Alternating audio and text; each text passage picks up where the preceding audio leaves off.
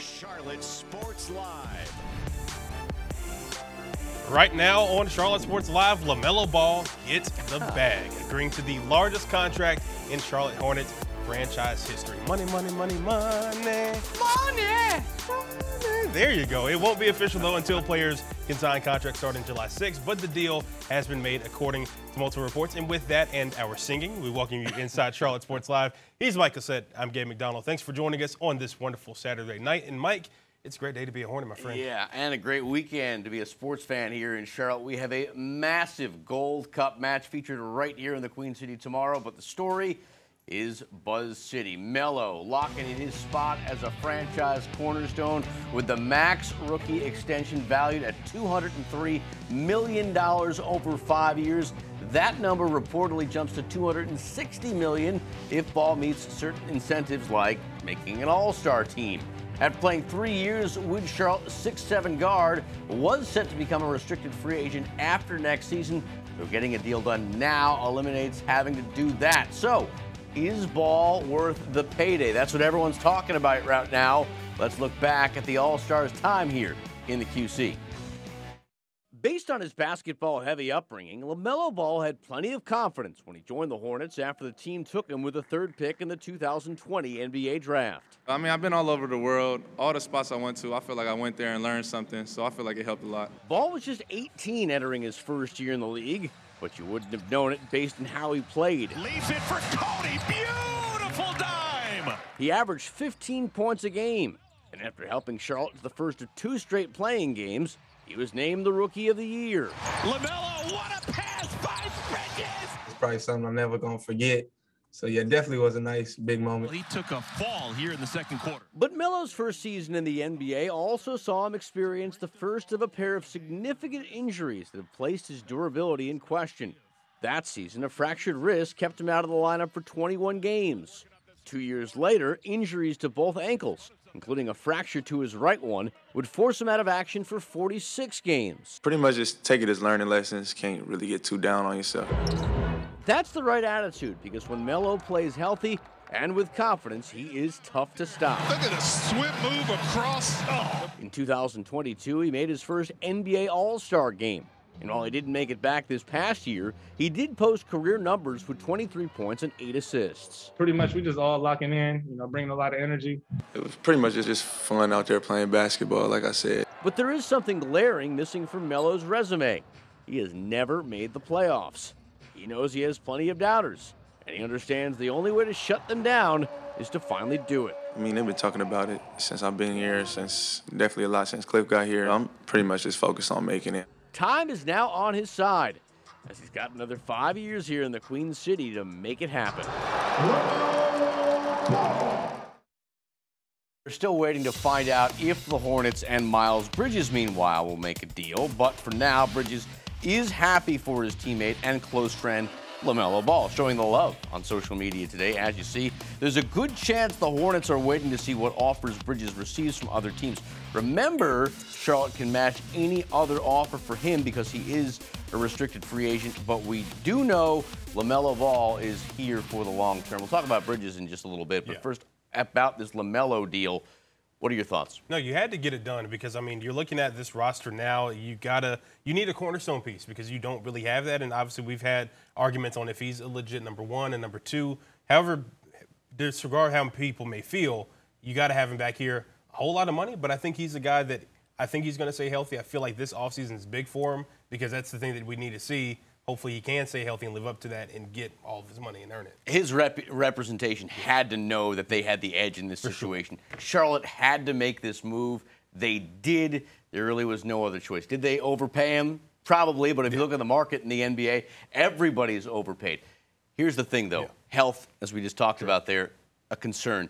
If he is missing games like he missed last year, and if that continues to be a trend, this has the potential to be the worst deal in franchise history. A lot of ifs there, but the fact of the matter is this: he's had health problems in the past. Yeah, true. And I think that's one thing that we always look at, too. But I think at the end of the day, you can't just let him walk. And you don't want to get to next year where you're going to have a lot of teams making those offers, and they could possibly have the chance to match him. So I think it's obviously the deal had to get done. You got to be able to build around him. And now hopefully we can start seeing more dominoes to fall as we move forward in free agency, because the Hornets have been rather quiet other than this today. At least we got something. I mean, after yesterday where we got absolutely nothing, for the sake of this show, at least we got something to talk about right now. Exactly. While Charlotte, they're keeping their starting guard, they are losing one of their backups. The Athletic reporting Dennis Smith Jr. is heading to the Nets. Apparently, Brooklyn had the 25-year-old in their sights all along as they're set to sign him to a one-year deal. Now, Smith only spent a year with Charlotte, but it was a good one. After a couple of down seasons, the 6'2 veteran guard resurrected his career, averaging 8 points last year with 1.5 steals per game. Meanwhile, USA Today reporting the team is also making an effort to bolster their front court. Talks continue to bring back restricted free agent P.J. Washington, and they're now zeroing in on Boston's Grant Williams. The 6'6 power forward just wrapped up his 4th year with the Celtics. He averaged 8 points last year with almost 5 boards per game. And here's a fun fact for you. Williams actually went to high school at nearby Providence Day, where he scored 15 points per game in his senior year with the team. So you're looking at these two guys. I think still there are some missed opportunities. I think other guys that going back to certain teams, we've talked about Chris Middleton, Brook Lopez. I still think a solid 3-and-D guy is what this team needs as maybe one of those missing pieces that could help them get in the right direction. I am interested in the height of Williams. He's like a throwback to Charles Barkley, who was listed, I think, at 6'6", only 6'4". Right. Not really bringing size, but you look at that highlight video, he is a guy that just uses his bulk and mass to get down low. The big thing, though, I mean, what are they doing with Miles Bridges? Obviously, he's been active on social media. It seems like he's connected to what's going on in the team, but there's a part of me that's getting a little nervous at this point, Gabe, that we have not seen an announcement that Miles is coming back. And we've seen reports, too, actually coming out yesterday that his representation and he are actually going to try to ask the Hornets to rescind the qualifying offer and make him an unrestricted free agent, which that could obviously, shake up some things as well. But I thought that would have been the first move that we saw before LaMelo Ball, and the fact that we haven't. I mean, they've had ever since the suspension was announced, this is something that, hey, because that's what they were waiting for. They were waiting for the NBA to come down, get their pieces in a row here to figure out how to make this happen. The fact that it has not happened, it makes me a little nervous because we saw last year this team did not have Bridges. And we saw the result. So, and then, too, I mean, just only a couple days in. Hopefully we'll see something, but at the moment, rather quiet. Well, not to be outdone by the Hornets, the Hurricanes also completed several deals this afternoon. They're bringing back 2 of their goalkeepers, as well as adding the best defenseman on the market. And that's who we'll talk about first. Dmitry Orlov comes to the team after splitting time last year between Boston and Washington. The 31-year-old is reportedly getting a 2-year contract worth $7.5 million. Meanwhile, the Canes signed Frederik Andersen to a 2-year deal worth $6.8 million. The 33-year-old went 21-11-1 this past season in Carolina. He split time with Antti Ranta, who's also sticking around for 1 more year as he signed a $1.5 million deal. Ranta went 19-3-3 this past season and is happy to be back in Raleigh. Obviously, being part of this team for 2 years now and seeing how close we got this year, that's something what do you hope to be a part of. Obviously, I felt good this year. I think I played pretty well, but there's still something what I feel like I can be better. Well, the Canes front office had a busy weekend, also coming to terms with Swedish winger Jesper Fast on a 2-year contract extension worth $4.8 million. The deal also includes a no-trade clause. Fast tallied 28 points last season for Carolina and added 9 more points in 15 games during the playoffs. A new era is underway for Charlotte 49ers athletics. We'll tell you what milestone they hit today and why it is important. Plus, we've talked a lot about the Hornets tonight, but we aren't done. Number 2 overall pick Brandon Miller also making headlines today as he prepares for his first Summer League action. And as we celebrate our nation's birthday next week, we are also cheering on Team USA right here in Charlotte. A final preview of tomorrow's Gold Cup match at the Bank featuring the U.S. men's national team. Yes, sir. You're watching Charlotte Sports Live. We'll be right back in 2 minutes. Goodbye, Conference USA. Hello, American. The Charlotte 49ers officially joined the American Athletic Conference today. Their tenure actually started when the clock struck midnight earlier this morning. Charlotte leaves Conference USA, which it has been a member of since 2013, racking up 28 regular season and tournament titles across all sports. Florida Atlantic, North Texas, Rice, UAB, and UTSA are also making the move today from CUSA to the American. And Mike, we just have one more sleep until we see history here in the Queen City. Yeah, I'm excited about this. The U.S. men's national team are going to hit the pitch at the bank tomorrow for the first time ever as they'll take on Trinidad and Tobago tomorrow night. It's the third match in group stage for the Stars and Stripes in this year's CONCACAF Gold Cup. The U.S. Of a 1-1 win and a draw so far in group play. They tie with Jamaica and beat St. Kitts and Nevis. Well, it's going to be an interesting time for soccer fans from all across the Carolinas. It'll be a special homecoming for one player who hails from the Tar Heel State. I came to a game last summer in the off season, and the atmosphere especially. You know, the fans are insane. The stadium is sick. Everything is really nice, and I'm looking forward to playing it for the first time. And you know, I went to a lot of Panthers games also, so I'm used to coming to the stadium a lot. And to actually playing it this time and hopefully have a sold-out crowd just like the Charlotte FC games, I've been thinking about it, and hopefully we can do well for them. Oh boy, less than 24 hours away now. The action at BOA gets going tomorrow night at 7 o'clock. You can watch it right here on Fox Charlotte. All right, let's talk more Hornets. In the midst of the free agency frenzy, there was other business to attend to at the Spectrum Center. Charlotte officially signed number 2 overall pick Brandon Miller to his rookie contract. Terms of the deal were not disclosed. However, Summer League minicamp did continue today. The Hornets have a roster of 19 going through practices this weekend before opening Summer League play coming up next week. Of course, all eyes are on this year's first-round picks, Brandon Miller and Nick Smith Jr. Both guys actually feel right at home here in Charlotte and say they're already adjusting well to the pro game. Definitely a new family. You know, everybody here treats me like a younger brother. You know, I'm not the youngest here, but I'm one of the rookies. You know, so just being here and everybody treating me like family, I think it's another home away from home. I feel like the coaches has been, patient with us, especially, we made a couple mistakes. So I feel like as time goes on, as time progresses, I feel like we will progress, as a player and, just make, better decisions and make better reads. Summer League action for the Hornets just 2 nights away. Charlotte faces the Spurs in the California Classic Monday night at 8 p.m. Cup drivers take to the streets of downtown Chicago for the first time. Hear what they think of the street course ahead of tomorrow's Green Flag. And we got to test the track ourselves last month with one of the kings of road racing. Carla Gebhardt and A.J. Allmendinger go for a ride next on Charlotte Sports Live. The Queen City Pro-Am rolled on this evening. 5 total games today at the Curry Court at the Carol Hefner Center in Uptown. We've seen former Hornet Montrezl Harrell and 2-time NBA champ Mario Chalmers hit the floor. Tonight, it was one of our very own. Look at my man, North Mex star and Duke commit Isaiah Evans. Playing tonight was a bit of a spur-of-the-moment decision for Evans, but he feels the importance in taking part in events like this in order to grow basketball in the Charlotte community. It means a lot. It means a lot. Just because I know I got a short time here left, so I want to get back as much as possible. I didn't really plan on playing when I came, but, when you're a hooper, you just can't resist. So I think it's important just because I think it's a narrative that guys, when they blow up, they don't really like to stay in the city long or not really make an appearance. So I think it's important. Today's games wrap up the second full week of the 2023 QC Pro-Am season. The games run each Tuesday, Thursday, and Saturday until August 5th. All righty, to Chicago we go. We are less than 24 hours away from the Cup Series' first ever street race. Qualifying was today in downtown Chicago as drivers get to test the track for the first time, and it was Danny Hamlin who seemed to figure it out. He won the Busch Light pole with the fastest time in the second round of qualifying. So far, the reviews of the course are very positive.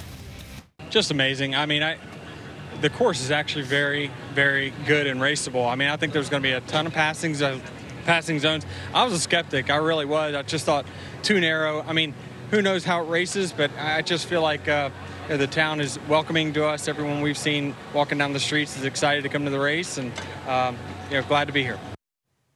That said, how is this going to work? Drivers going to get their first taste of the turns today in qualifying. Yeah, Carla Gebhardt got to drive it last month with one of the sports kings of road courses, Kaulig Racing's A.J. Allmendinger.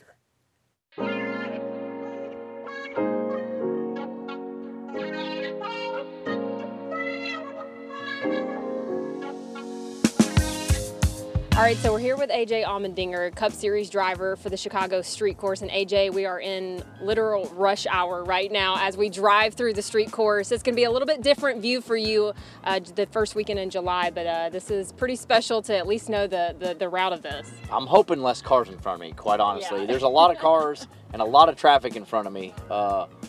So less cars, but yeah, just to be able to be in downtown Chicago at the street race, the inaugural event.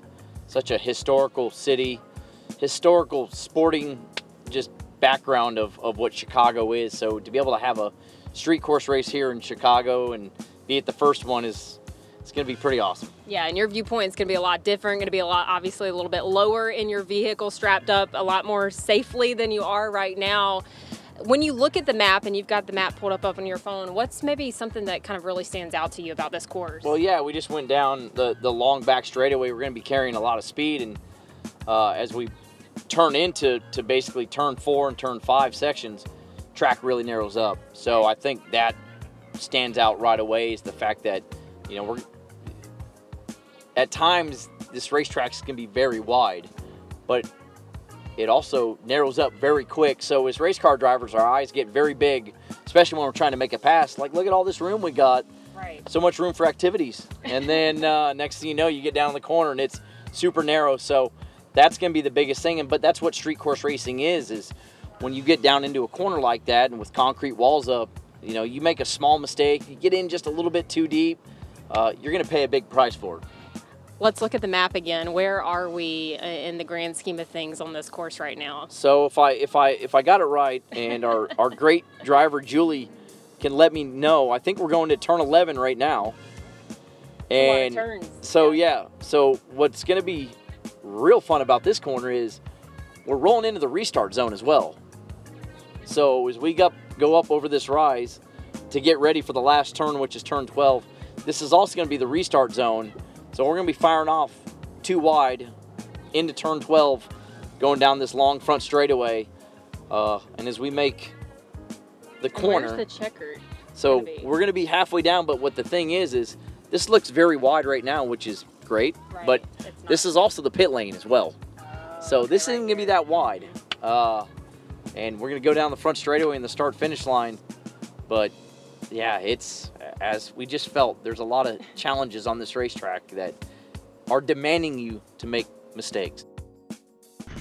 So of course, this is obviously going to be a first for the sport. I've been very excited to watch this because I think the big thing that I'm looking forward to is just seeing all the fans that come out, because I think this is an opportunity to get a lot more people engaged in the sport, which is what the NASCAR really needs right now.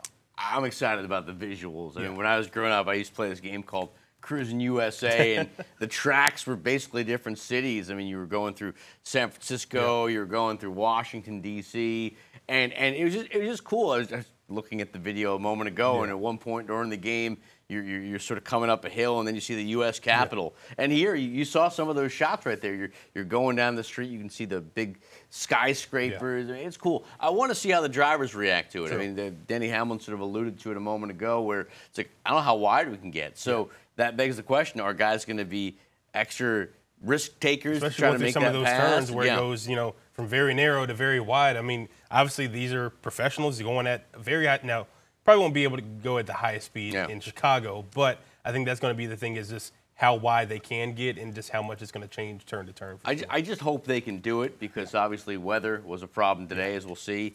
So I just hope they can get the race. Hopefully they can get it in for sure. And we did finally get to see some street racing in downtown Chicago earlier this afternoon. Unfortunately, like we just alluded to, the Xfinity race was called at lap 25, just shy of halfway through because of lightning and rain. It'll resume tomorrow morning at 11 a.m. We resume CSL with our QC Crowns coming up next. Back here on CSL, and we know we got to send you to bed the best way how with our QC Crowns. Mike, you're up first. Who you got? Oh, this might be a first time for you. A repeat crown. It's going out to the Braves, who once again dominated the Marlins today, this time winning 7-0. Atlanta scored 6 of their runs in the first. They've now won 7 in a row, and get this, 23 of their last 27 games. They are just rolling right now. I mean, it was similar to how the Braves got off to their hot start. The Braves absolutely killing it. We actually stay with baseball for my crown. Got to give a shout out to Knights outfielder Oscar Colas, who who is on an absolute tear over the last week. Tonight, he hit another home run in the night's 3-2 win over the Norfolk Tides. It's his 7th time going yard in the last 6 games. Somebody get that man to the White Sox ASAP. On the season, he's hitting .298 with 9 homers, and tonight actually marked the Knights' first win in the second half of the season. So big shout out to him, obviously killing it. Good on the Knights, I'm getting that dub too. And a shout out to our podcast listeners. Yes, Remember, sir. no video tonight. I'm all in black with Jordan's. Gabe's got the teal here. The man of teal. That's how we do it. Gold Cup coming up tomorrow. For Mike, I'm Gabe. We'll do it again tomorrow night. Have a good night, everybody.